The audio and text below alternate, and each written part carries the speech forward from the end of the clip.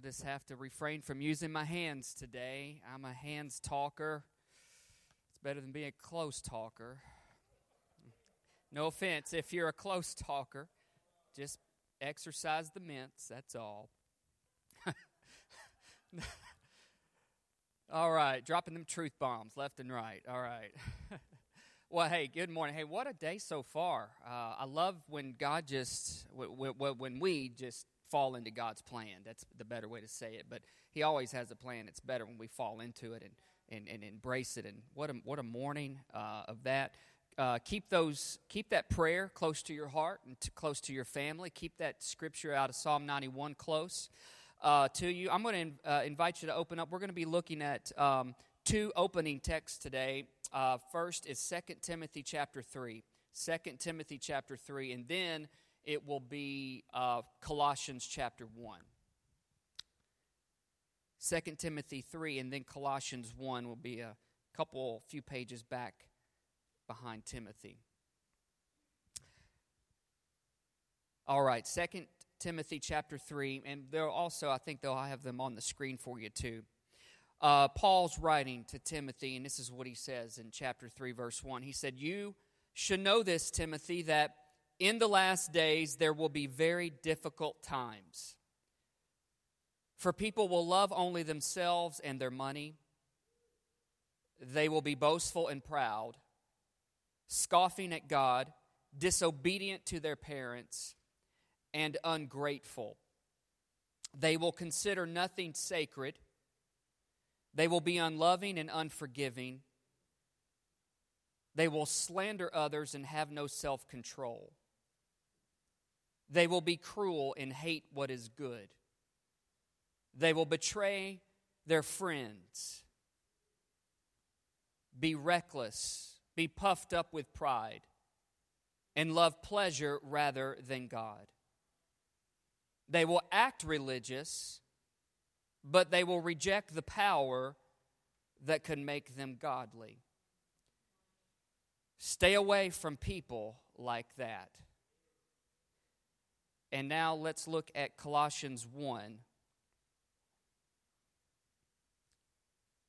verse 19. Paul writes, "For God in all His fullness was pleased to live in Christ, and through Him God reconciled everything to Himself. He made peace with everything in heaven and on earth by means of Christ's blood on the cross. This includes you who were once far away from God. You were His enemies, separated from Him by your evil thoughts and actions. Yet now He has reconciled you to Himself through the death of Christ in His physical body. As a result, He has brought you into His own presence.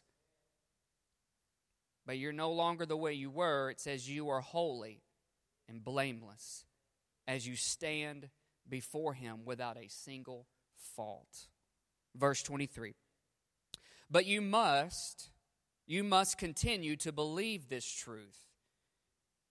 You must continue to stand firmly in it. Don't drift away from the assurance you received when you heard the good news.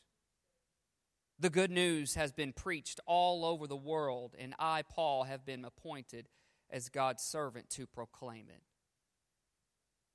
Let's pray over this text today. Father God, thank You for this morning. Thank You for calling us to Yourself. You have always been beckoning us and calling us to You, but we have not always responded in the sense of coming to You. A lot of times, Lord, we try to run from You. We try to hide from You. We try to be our own person, do our own thing. This morning, You're reminding us that You are the Lord, You are the Almighty, and it is better to run to You than to run away from You. So, Lord, may we do that now as we open our hearts, our ears, and lives to Your word. Speak, Spirit of God, speak to us today and help us to gain traction in moving forward with what You have for our lives in You. Help me to deliver this now. And we honor you and we thank you for you reign. Our God reigns in Jesus' name. And you can say amen if you believe that. Amen. We started a series last week called Can You Relate? Can you relate? It's about relationships of all kinds. And the idea behind this particular series is not so much to deal with all of the practicals of the various kinds of relationships that we have, but more so to deal with and look at and wrestle with and gain strength from learning the practical responsibility of our own individual part in a relationship. Okay? And so relationships are something we're created for. We were born with, created with this great desire, this great need for relationship, primarily because our God is a relational. He is relational, and He created us that way. And the thing about relationships, though, as we would all testify to, is they're not all that easy sometimes. They're not all that easy. Relationships require hard work. They require work on our behalf to bring out the good and to bring out the best that can come forth. And on most occasions, relationships are rewarding. They're refreshing. They're encouraging across the board. Most cases, and then also there are times though where relationships struggle. Relationships are discouraging and disheartening and disappointing, and they can be painful sometimes as well. It's just that's the ebbs and flows of relationship, the ups and downs of relationship. And last week we looked at a one particular thing about relationships, and that is rejection. We looked at rejection last week. It's on our website, that message, newlifechurchofjackson.org, right on the homepage. I strongly encourage you to listen to that if you have not listened to that, if you were not here or if you were here. It's just one of those that I'd listen to it again, not because of the preacher, but because of the author of that word, Christ. And it's just really, really good. It'll help you. It really will help you. And so we looked at rejection last week. Today we're going to look at something called cultivation. Cultivation. I know cultivation it's a farming term. It means to develop the ground, to bring out the harvest, and but it's also a spiritual term to cultivate. And what we're really going to look at is cultivating the ground of our heart, to foster and to prepare it, to work the ground. Can you just say that? Say, work the ground. We're going to work the ground of our heart. God calls us to do that. And so we're going to look at that. And I've titled today's message, Cultivate Before It's Too Late. Cultivate before it's too late. I also kind of have to admit I've got a second title that if you might like this one too, I don't know. But it's called Check Yourself Before You Wreck Yourself. So depending on which side of titles you like, you may not like either one. Well, the Lord cautioned us this morning, and He said it's a challenging day for us. In the sense, He's really wanting to challenge us to not stay down, but to rise up.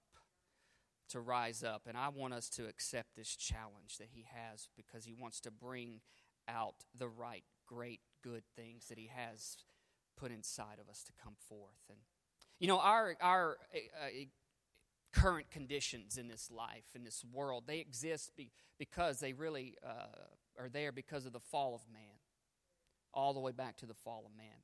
And so I want to revisit real quick 2 Timothy 3, but I'm going to revisit it in a different translation, the Passion Translation.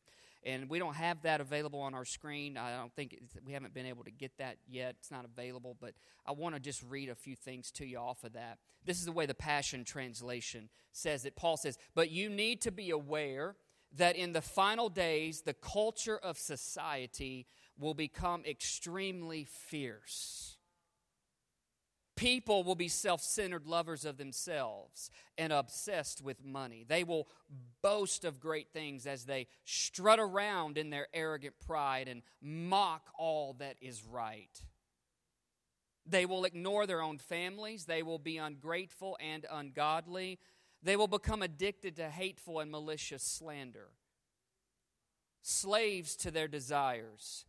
They will be ferocious, belligerent haters of what is good and right. With brutal treachery, they will act without restraint, bigoted and wrapped in clouds of their conceit. They will find their delight in the pleasures of this world more than the pleasures of the loving God.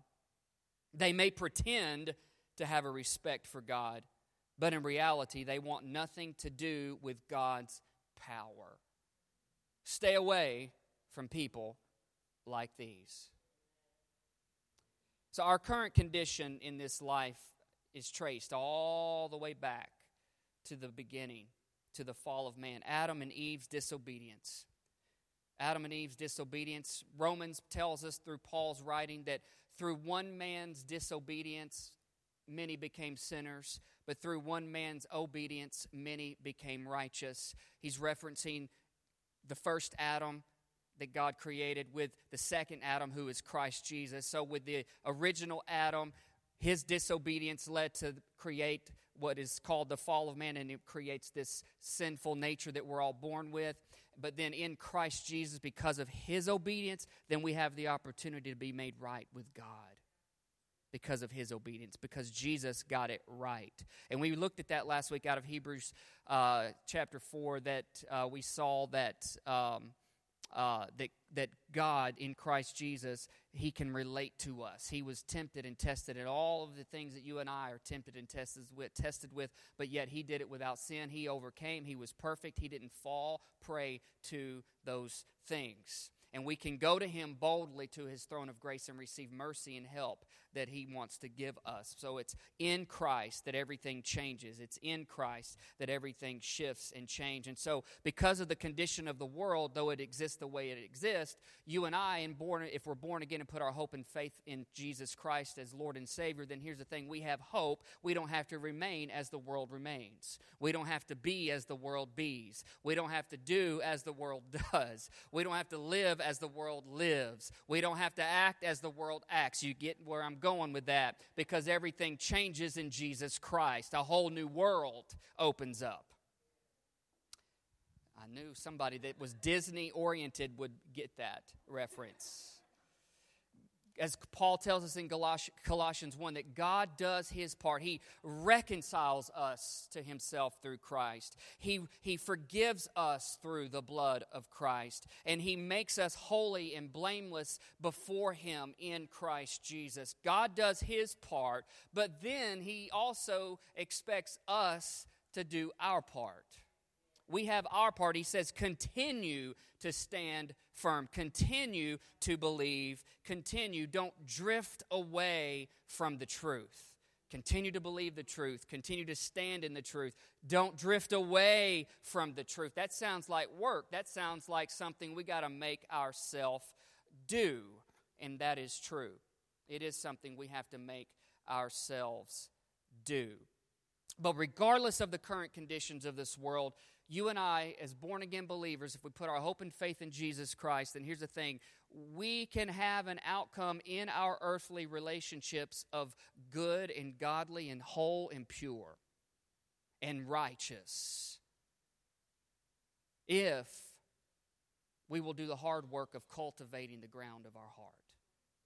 We have to have ownership of this thing inside of us, and we have a responsibility in this. We have a part to play. And so as we cultivate our hearts, then here's what happens. We begin to pay attention to the toxins that can prevent and destroy relationships. God is relational. God made us relational, and the enemy wants to destroy relationship. He wants us, all people on the planet, to never have a relationship with God. And that those who have a relationship with God, he's always trying to create ways to destroy relationships with him, with the Lord. And he's also trying to destroy relationships that we have on this planet. You look at this in the natural picture of relationships across the board, all the different various types of relationships, you will find friction. You will find conflict. you will find disagreements. You will find things that are hard to deal with. It's just the natural order of progression because of the fall of man. However, our hope in Christ is we don't have to remain that way. We can find unity. We can find love. We can find a cohesiveness. We can find agreement. We can find the right things that God wants to create in us to have in a relationship on this earth. That it doesn't have to be tormented all the time. It doesn't have to be chaotic all the time. And so, but we have, and the only way to understand that and really walk in that and get a picture for that is we have to learn to continue to cultivate the ground of our heart. We got to work the ground of our heart, and it allows us then to pay attention to some of the toxins that exist that are there to destroy and to prevent healthy relationships from flourishing. I dare say if we had a show of hands, how many would say, you don't have to raise your hand, but I would dare say you would raise your hand in the sense of, would you want a healthy marital relationship? Hands would go up if you're married, absolutely. If you've got children, how many of you want a healthy family relationship with your children? And you want your own kids to act right at home with one another, right? And with their peers and all these different things. This has been a trying week for me in relationships with my kids. I'd like to tell you that I have passed all the tests like Jesus did, but I found myself having to go boldly to the throne of grace many times this week to get the help and the mercy I need. And then I had to also eat some humble pie and let my kids know that Dad's not perfect. We try, but we make mistakes too. And relationships, though, especially that relationship with my children, it's worth me doing that. Even though my pride says, you're the dad, show them who's boss, brother. They don't need you to bend down on a knee and apologize. Yeah, they really do. Because there's a lot that can be taught when that happens. But I'm telling you, I don't like doing that because I don't like to have to admit that. But I just want to tell you that it makes things better when we do that. It makes things better when we do that. And then it opens up the door for the Holy Spirit to just work in me. As you know, there's things that the Scripture teaches us that tells us to be self-controlled, tells us to be gentle, tells us to be kind. That's not just to certain ones. That's to all Christians. We're called to live that way. But we don't always, and that's why we got to learn to keep going to the throne of grace. And here's the thing, God's not waiting for us to come to Him with a big sledgehammer and pound us over the head and say, see, you messed up, you messed up, you messed up, you messed up. No, He's there with the throne of grace to give us mercy and to give us help. And friends, we got to call on that. We got to activate that. We got to live in that because that is the relationship we've been afforded through Christ Jesus. That's why, as the world is, the church and the believers don't have to be. That we can be different. We can be greater in the sense of the righteousness and the things that God wants to pull out of us. And but there are these toxins that exist. There are these toxins that exist. And we got a new clock, so I got to look at it now, and I got to get going. My introduction was way longer than it should have been. So I want to just look at 3 toxins that can prevent and destroy relationships. But to do that, we're going to go all the way back to the beginning. We're going to go back to the root here in Genesis chapter 3. So if you got your Bibles, you can flip.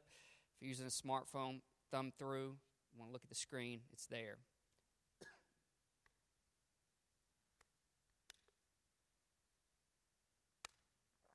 We're going to look at 3 toxins that can destroy relationships. So Adam and Eve have sinned. They've been in the garden, roaming around, doing their thing, living life, living the dream. They disobeyed God. They disobeyed God, and because of that, serious consequences came into this world, and there became a separation between mankind and the Lord, their Creator. And so God's looking for them, and He's calling out, where you at?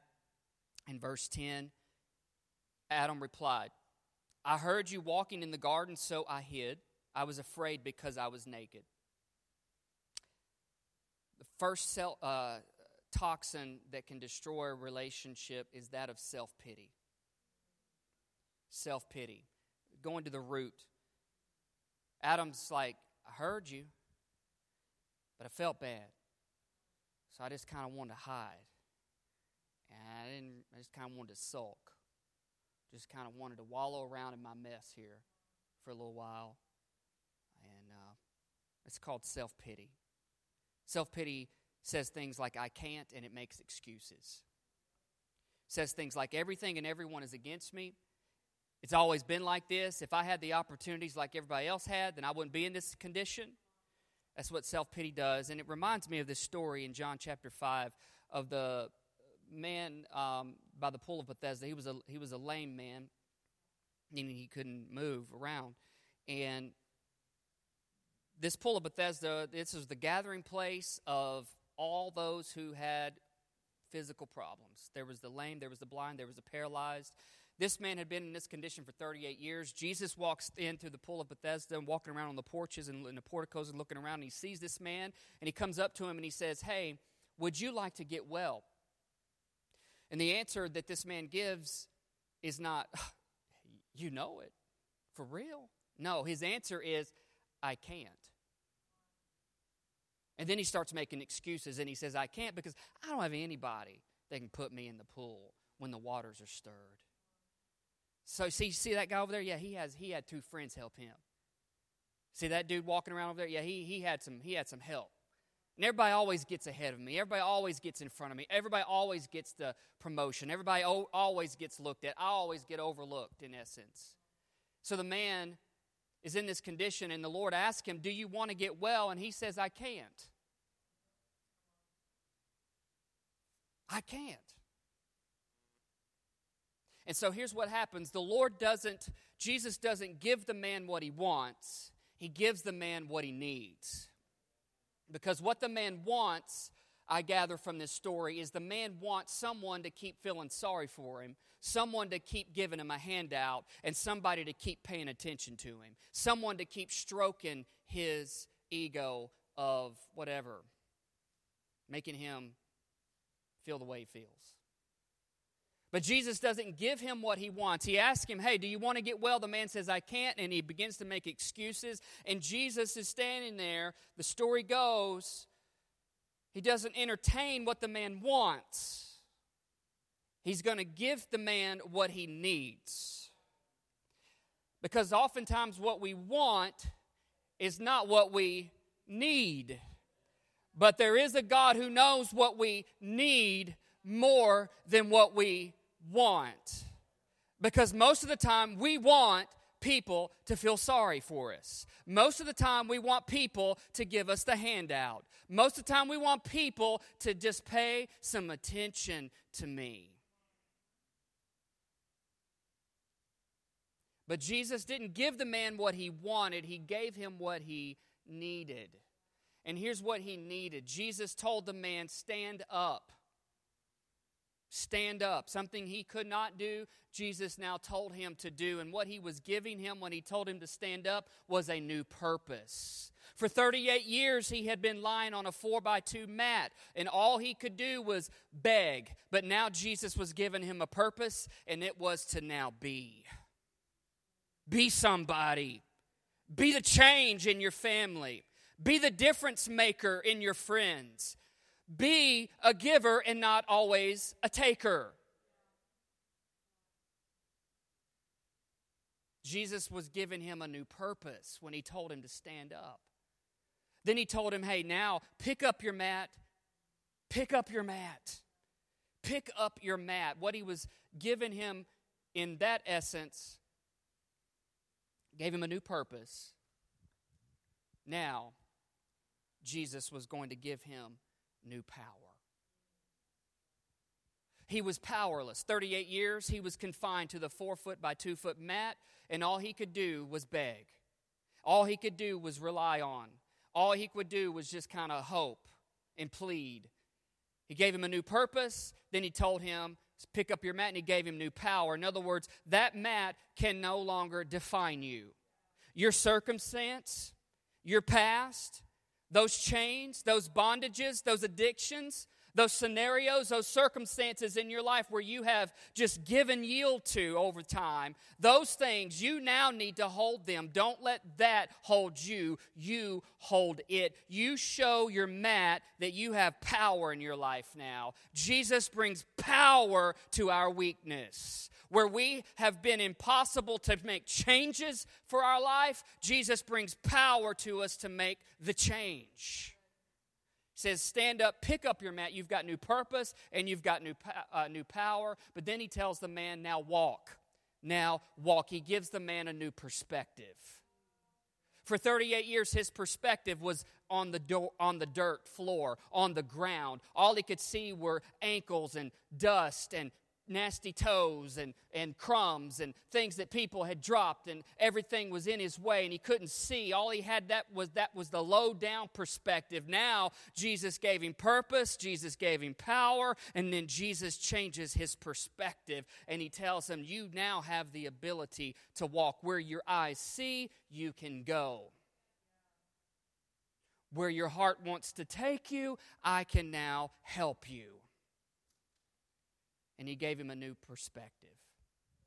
So Jesus did not sit there and have this 2-hour conversation with a man when he asked him, do you want to change? Do you want to get better? Do you want your life to count? Do you want things to be different for you? He didn't entertain the I can't and the excuses. He didn't give the man what he wanted. He gave the man what he needed. And Jesus gives us what we need, not always what we want. Oh yeah, there are times we'll pray and we'll get our way and we'll get what we want, but then it won't be enough. We'll want something else. It won't be what we thought. I got to get a better job. I got to make more money, and pretty soon you're working 90 hours a week and you're never around, never home. Oh, you got money in the bank, but people don't know you anymore, especially those close to you. And that's just one of many different things. We always want the next. We always want more and more. It's what it echoes in time. It's what echoes in our hearts. We want more. This world wants more. And we don't always get what we want, but in Jesus we will always get what we need. And we all need purpose. We all need his power, and we all need his perspective to see things the way he sees things. But if we attach ourselves to self-pity, it'll ruin our relationships. Toxin number 2. So he tells him, I was afraid, I hid, there I am. And the Lord asked him, hey, have you eaten from the tree I told you not to? And here it is, verse 12. The man replied, well, what had happened was, says, it was the woman that you gave me who gave me the fruit. And so that looks good, I'll eat it. So the Lord looks at Eve and is like, what have you done? And she's like, well, you see, what had happened was the serpent deceived me, and that's why I ate it. The toxin of self-pity, then you have the toxin of blame. It's been happening from Adam and Eve. They started this. But don't blame them, because we do the same thing sometimes too. When we live by blaming other people for our predicament, our condition, our scenario, whatever, there's a breakdown in personal responsibility. A breakdown in personal responsibility. Ecclesiastes 11:4, the word of wisdom tells us this: farmers who wait for the perfect weather never plant. That if they watch every cloud, they never harvest. So if we wait around for everybody else to change, guess what? We're not going to change. Pick a relationship context. Well, I just want them to change. They need to change. Pick the relationship context. Pick the scenario that exists. We want the conditions of others to be perfect before we will make a change. That happens so many times in so many different relationships. It happens in so many cases across the board. That if we wait around for the conditions to get perfect, church will never be the church that God has called us to be. We'll never be the true bride of Christ. We'll never look attractive to this world because all we do is bicker and fight all the time. And nobody likes to be around a bickering and fighting people. Nobody likes to live around people who point fingers and blame everybody else for their problem. It's easy, I get it. It's easy to do that. We all can fall prey to that. I get that. We all are subject to that, but we don't have to live there. That's the thing. We don't have to live in that condition of blaming other people for what we did. No, here's what we need to learn to do. We need to learn to take ownership of this field. We need to learn to take ownership of this field, and we need to plow this thing. We need to till this thing. We need to plant the right things in this thing. And we need to water this thing. And we need to cultivate this thing. We need to work the ground of our heart so that the goodness of God, the righteousness of God, and the harvest of the kingdom can flourish and grow and blossom and produce a crop that everybody else wants a piece of. But it never happens if all we do is blame. If we never take responsibility for our field, if we never take ownership of this thing. Yeah, I get it. Somebody else crossed you. Somebody else was unfair to you. Someone else had this injustice against you. And all these different, you were overlooked. I get it.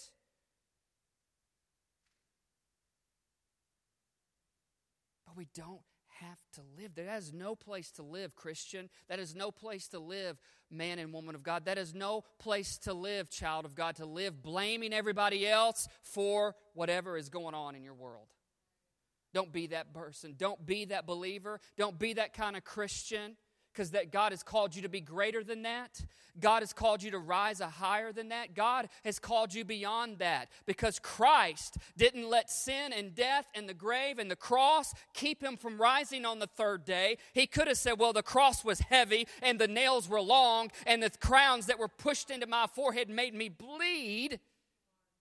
He endured the cross, scorning its shame, and now is at the right hand of the throne of God, interceding for us. And because of that, you and I have hope. You and I have hope that we don't have to live in the condition of our relationships if they're not that great. You and I can change them by first not blaming them. A toxin of blame will ruin relationships. It'll destroy relationships. And the third toxin, can you come on back, Lori? You don't have to have the whole team.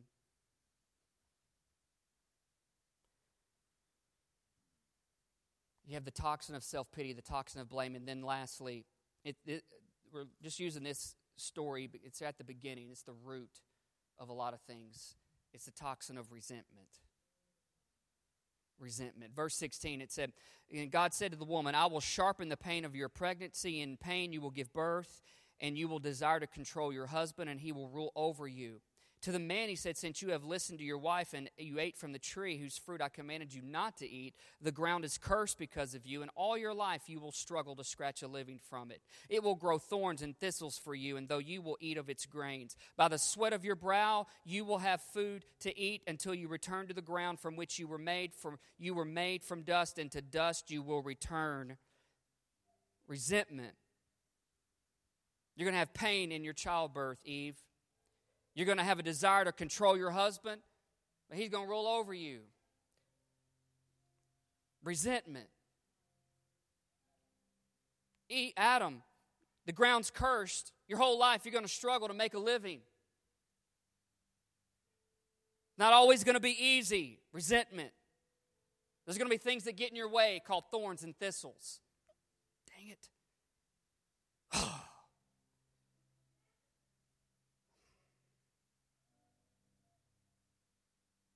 And when those things happen, man, it starts to stir up the condition of our heart. By the sweat of your brow, you're going to have food. But it ain't going to be easy. Resentment. Resentment. Oh, it's that. Okay. Thought you were pumping for some oil or something. Like, let it flow, let it flow.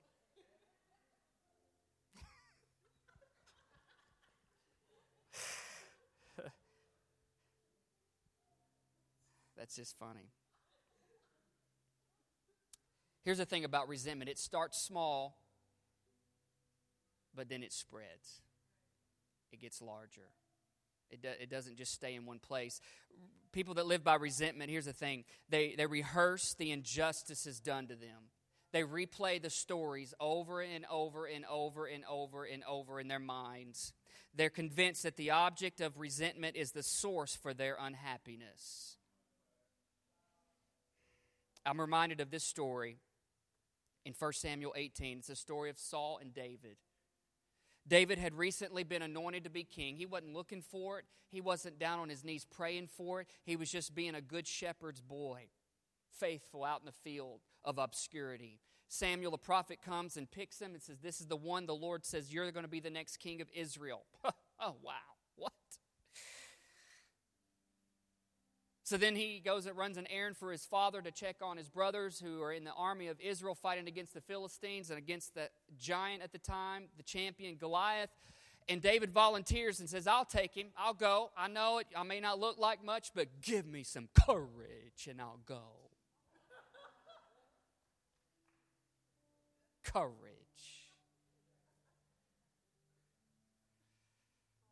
And he beats him, takes his own sword, Goliath's own sword, and kills Goliath with his own sword after he hits him with his slingshot. Then they're having this victory parade, and all the people are saying, wow, Saul has killed his thousands, but David has killed his tens of thousands. And Saul, the king, heard it. And he's like, what? They're attributing tens of thousands to David and only thousands to me as the king? I sure hope he doesn't become the next king. He's like, what? He didn't know what was going on. And it said from that time on, Saul began to view David with an eye of jealousy. And David was in Saul's chambers and he was playing the harp. Because David's a psalmist, a musician, and a prayer, and he was playing the harp. And it said, then Saul got angry and irritated, and he took his spear and he lunged it at David a couple of times and missed him, and David got away. Saul had a spear. David had a harp. People who live with resentment live with spears in their hands. And people who live with spears in their hands have a tendency to struggle with unforgiveness. Letting it go. People with spears in their hands tend to be negative,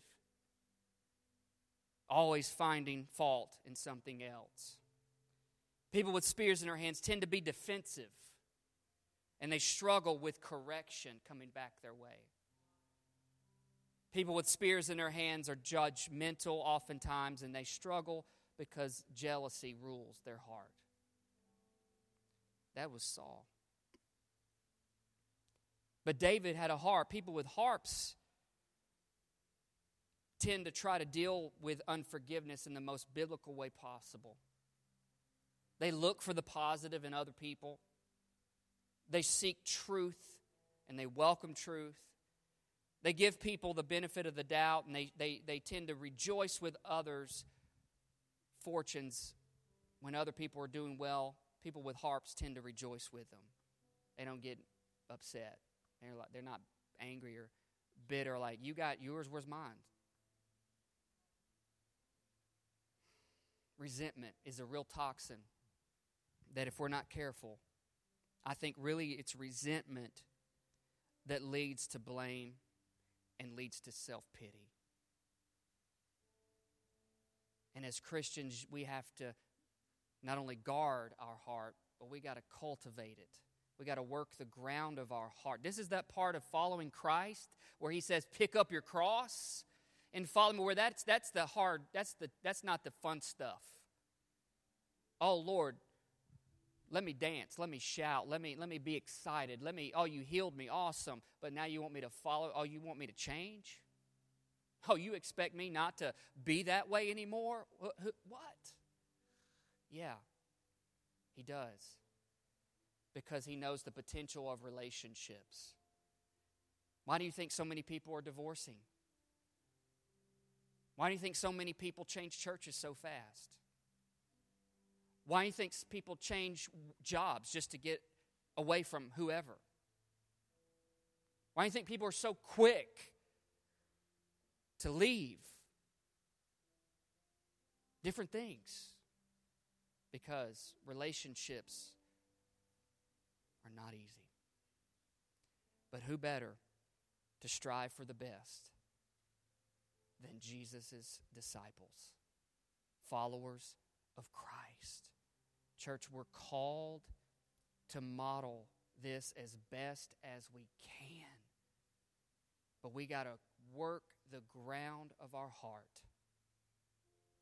so that we can identify and see where self-pity tries to take me, where blame tries to rule me, where resentment tries to root down on the inside of me. No, we're going to be better than that. Amen, church. We're going to be better than that.